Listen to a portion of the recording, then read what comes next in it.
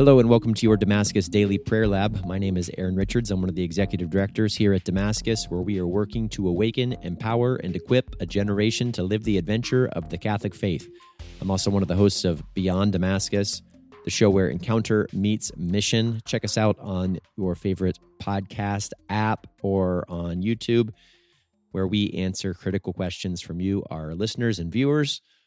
Friends, today we're reading from Matthew chapter 11, verses 16 through 19.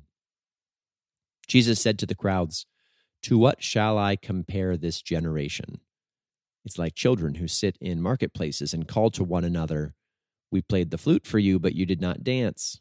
We sang a dirge for you, but you did not mourn.'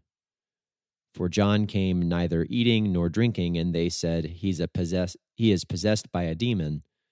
And the Son of Man came eating and drinking, and they said, 'Look, he is a glutton and a drunkard, a friend of tax collectors and sinners.'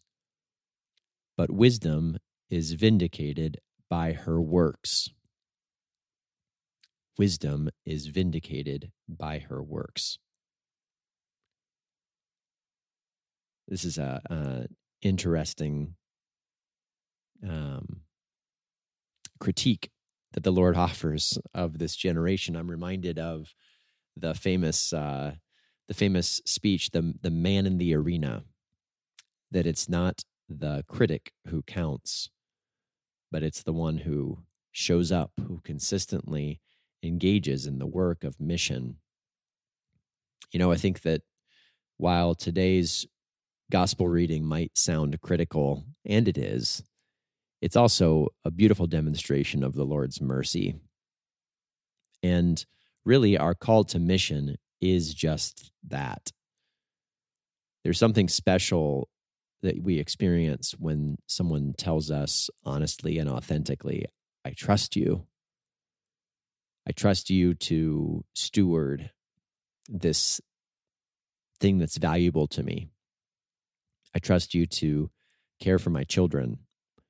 I trust you to take care of my own safety. I trust you with my life." Jesus cares about his church.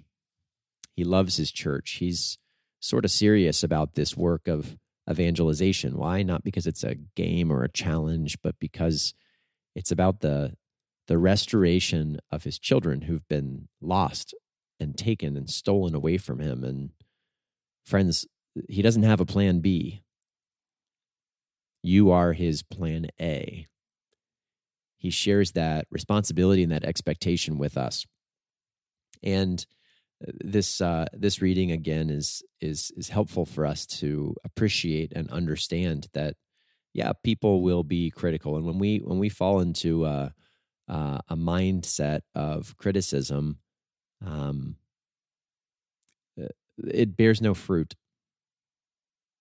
That we're called to be the ones who are on mission, and we can anticipate that when we say yes to the Lord, that we're going to get critical feedback. Why? Because the world hates us? Well, no. In the words of Jesus, it's because the world hated him first. That we are preaching a gospel that is good news to a fallen world. And accordingly, because of that, it's not really compatible with the things of this world in the traditional way that we might understand. The redemption of society, the redemption of culture, the redemption of this life, it's going to require us to die. That the old man might die so that the new man might be raised to life. Friends, if you've been tempted toward an attitude of criticism in the past, especially toward the church, I would invite you to seek reconciliation and ask the Lord, how can I be a positive force? And if you've been criticized, my encouragement to you today is stick it out. Stay in the arena. Fight the good fight, because you've got the Lord on your side. He's the one who experienced it first. Friends, it's good to spend some time with you today. Have a great day, and we'll see you again here tomorrow. God bless.